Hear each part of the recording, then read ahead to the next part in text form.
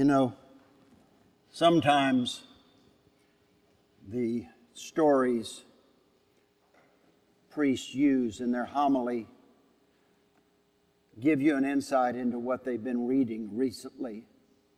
Apparently, I've had a pretty good dose of Mother Teresa. Mother Teresa of Calcutta recounts in one of her books her visit with some of her sisters to an Aboriginal man in Australia. This man was living by himself, had no family. When the sisters entered his house, they saw that it was a terrible mess, filled with dust and debris. The man was tired of living and was simply waiting for death. Well, the sisters cleaned his house, and in the process of this cleaning, they saw a very old oil lamp and asked him if they could clean the lamp, fill it, and light it up. The man refused, saying, "For whom am I going to light the lamp? There is no light anymore in my life." Mother Teresa told him that if he let them clean the lamp, fill the lamp, and light it, she would make sure that the sisters visited him regularly to share the love of God with him. The man agreed, and the sisters did just that. They cleaned the lamp, they filled it, and they lit it. Then they all prayed with him in the light of that lamp, and then they had a meal with him. Many years later, Mother Teresa received a letter from this man that simply said, "Dear Mother Teresa, I just want to tell you that the light you lit in my life is still burning." Whenever I hear St. Paul's hymn of love, that is the second reading for this Sunday from 1 Corinthians chapter 13, I think of this testimony of Mother Teresa and the ordinary and extraordinary acts of kindness and love that many of us show in our relationship with others. To love is to light the flame of life in another person. The fire of love that we are called to light in people's lives is the divine creative energy that gives them new life, new hope, new purpose, and a new inspiration and courage to believe and to live again. You know, there are so many people today whose lives are covered by the dust of chronic pain, of depression, sorrow, and whose lives are messy, like the home of this lonely man in Australia. Can we be their light? It is our Christian calling to raise up those who have fallen, to wipe away the tears from the eyes of those who are despairing, and to bring the light of Christ into a world that is filled with so many pockets of darkness in the brokenness and woundedness of our world, especially in these pandemic times. People are both angry and fragile. In the first reading for today, Jeremiah receives his vocation. That's a church word. His call from God.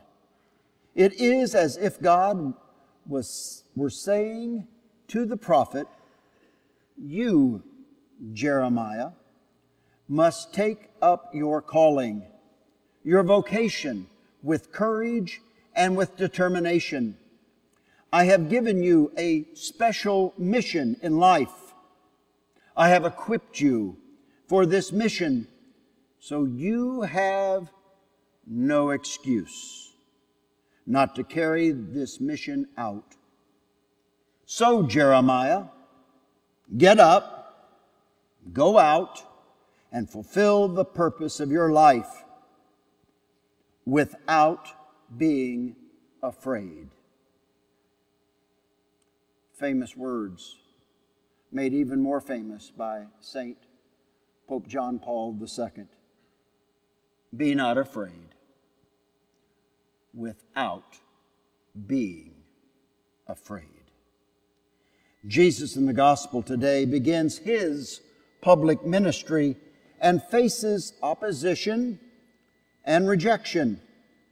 Here in the gospel reading, we find an all too human reality: the failure to clearly see the presence of God in others. The failure to recognize what God is doing in our lives and in the lives of others. And the failure to see how God reveals the face of His Son in the sufferings and pains of our brothers and sisters.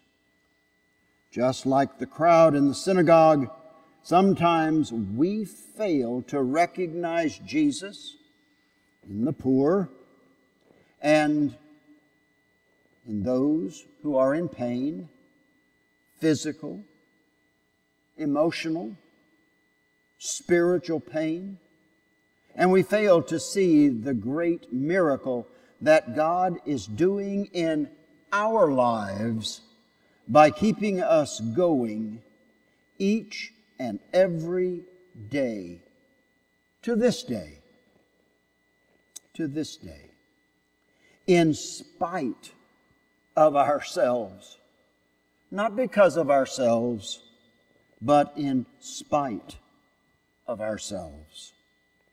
This is why we need to ask the Lord for the mystical gift of open eyes, very open eyes, so that we can see in our vulnerable humanity today our broken lives that need to be mended through the kind of relationships that love alone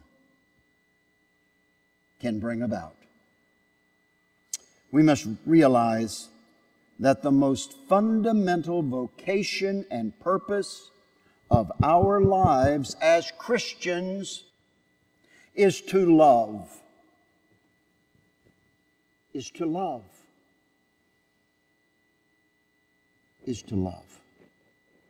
However, love without sacrifice is empty, and love without pain, well, it's in vain.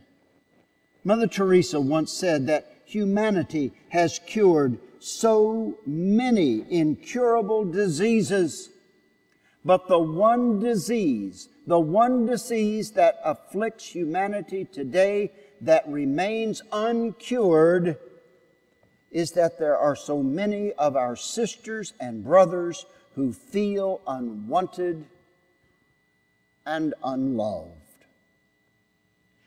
May each and every one of us become God's light and God's hand in the world to touch a wounded soul and heal a broken heart through acts of kindness that flow from a deep place within our soul.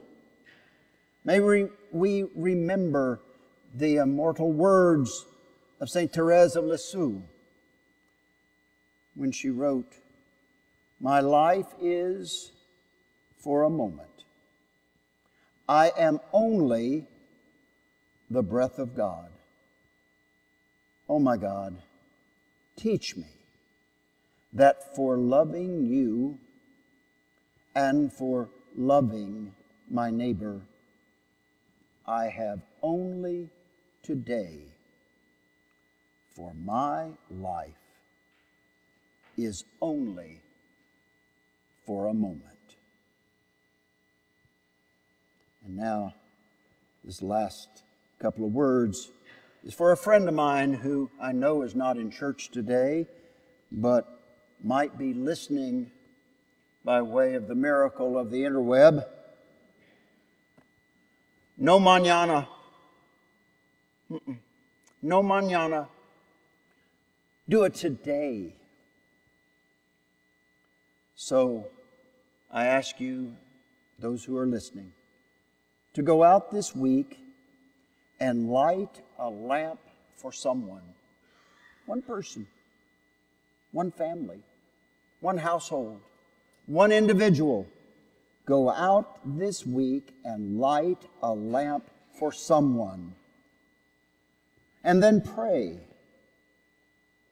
each day for that person, that household, that family, that the lamp will be kept burning into eternity. Amen.